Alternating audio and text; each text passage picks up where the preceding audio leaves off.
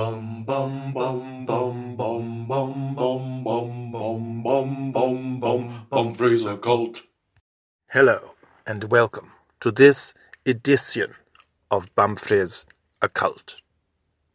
After knocking out 6 episodes in record time, including an introduction off the top of my bonds, it was time for Bunny and I to have a well-deserved holiday for the end of the season.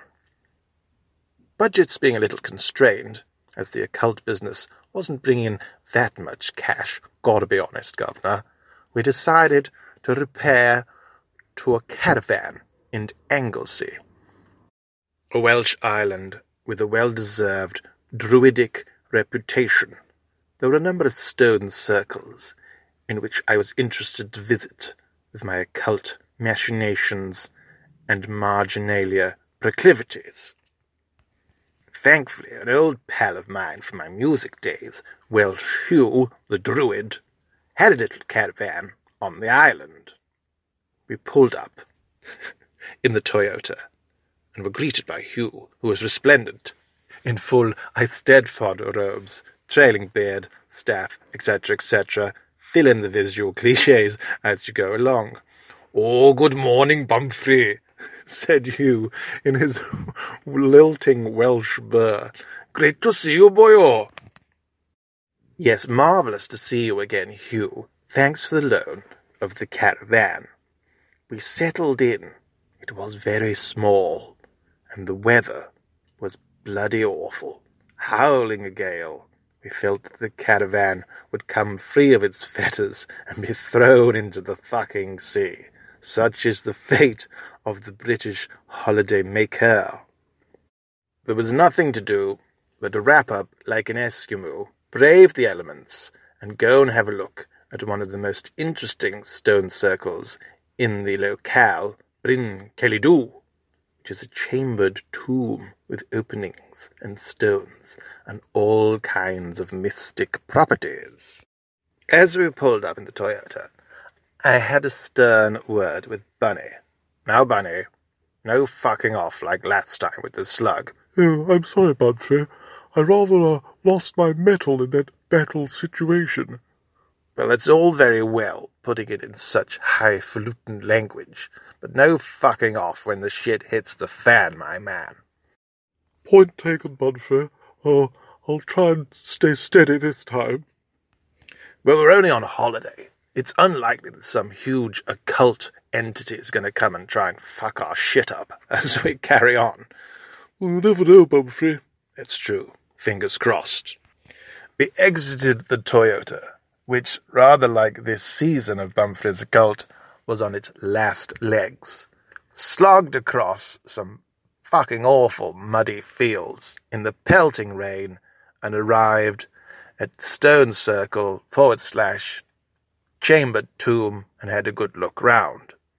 There was nothing to do but proceed with the usual Bumfrey antics when greeted with the Stone Circle, which was to disrobe, get noody McNood, and do a run round the Stone Circle and roll over the tomb while singing my chanting song of mysticism, which goes like this. "I'm Geoffrey Bumfrey, I'm dancing in the nod. I'm Geoffrey Bumfrey, I'm dancing in the nod. My ball's bouncing around, my winkle is dancing too. I'm Geoffrey Bumfrey, I'm dancing in the nod," etc. Anyway, this was done, pretty cold, clothes back on, and proceeded to analyze the inside of the tomb in more detail.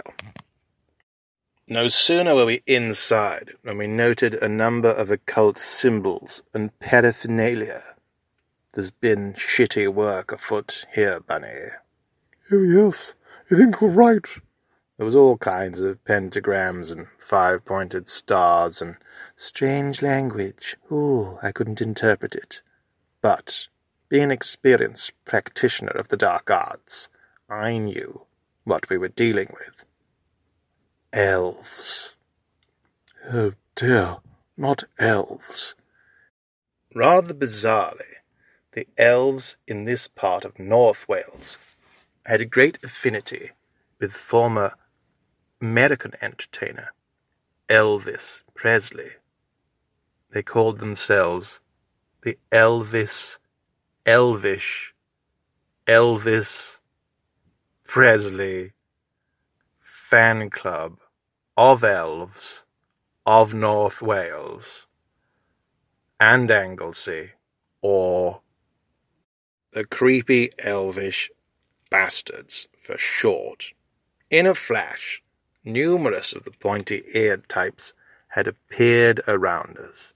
We were surrounded. They spoke in unison, in a creepy fashion. "Oh, Bunfrey, we've got you now. You'll never get away from us. We pointy-eared types are going to flay the skin off your body and wear it as a hat. I, Gugongli, the leader of the Welsh elves, with a W at the front, I'm going to take your ball sack skin and make a hat for my stoat, Michael."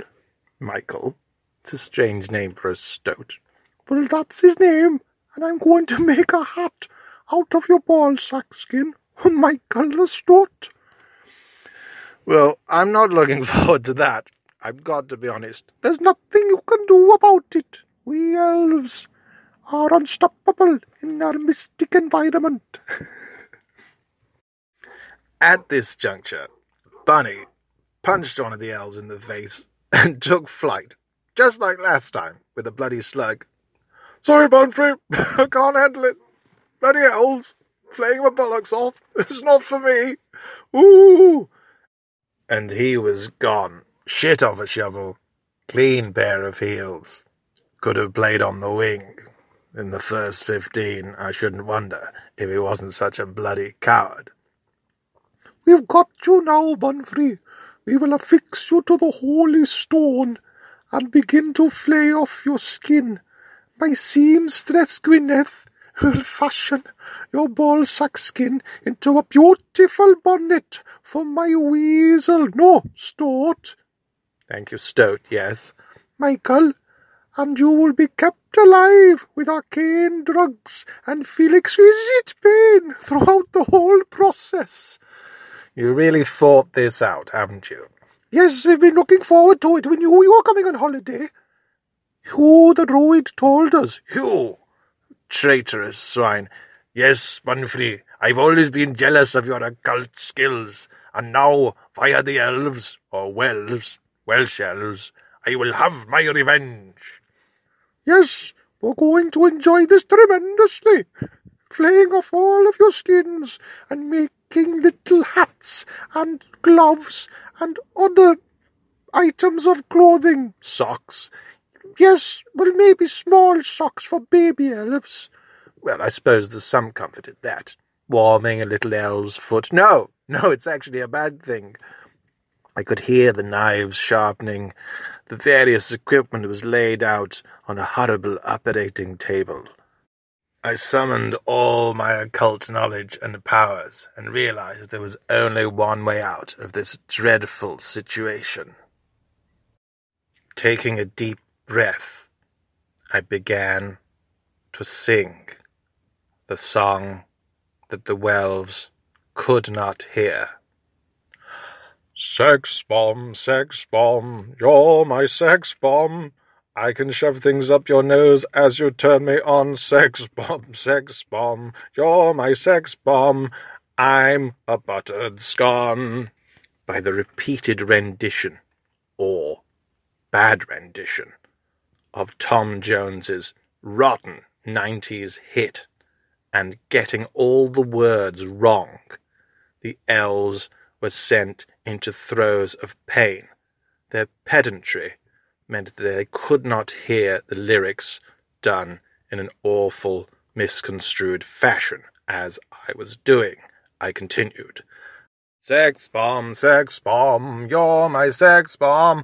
I don't know the words, I can't sing this song. Sex bomb, you're my sex bomb, and my middle name is Ron. The effect on the elves, Welsh elves, was unprecedented. They screamed, clutching their pointy ears, before exploding in a spray of disgustingness, and then disappearing. Like this. Oh, shit! We can't hear Tom Jones done wrong with all the words wrong. It's really fucking up my brain. And I was free. Welsh Hugh, who was still present, the evil traitorous druid, knew he was in a tight spot. Oh, bloody hell, he better scarper. And he was gone. Bang! Puff of smoke. Bunfrey, with the aid of Tom Jones, had managed to extricate himself from what was a difficult, indeed perilous, situation. Upon returning to the caravan, I chastised Bunny for his cowardice. Now, Bunny... I'm sorry, Bunfrey. I rather lost it there a bit. You did, you know. You're going to have to go on a course or something. You can't be my right-hand man if you keep on scarpering. Yes, terribly sorry. Shall I put the kettle on? Yes, go on. 2 sugars and a slice of malt loaf. We did our best to enjoy the rest of the holiday in the caravan. There was no sign of the traitorous druid Welsh Hugh, but he was sure to appear in further adventures, as a villain or baddie, perhaps. Tune in next time for another phantasmagoria of occult delights for your delectation when we hit you in the solar plexus with Season 2 of Bunfrey's Occult. Bum bum bum bum bum bum bum bum bum bum bum bum Bunfrey's Occult.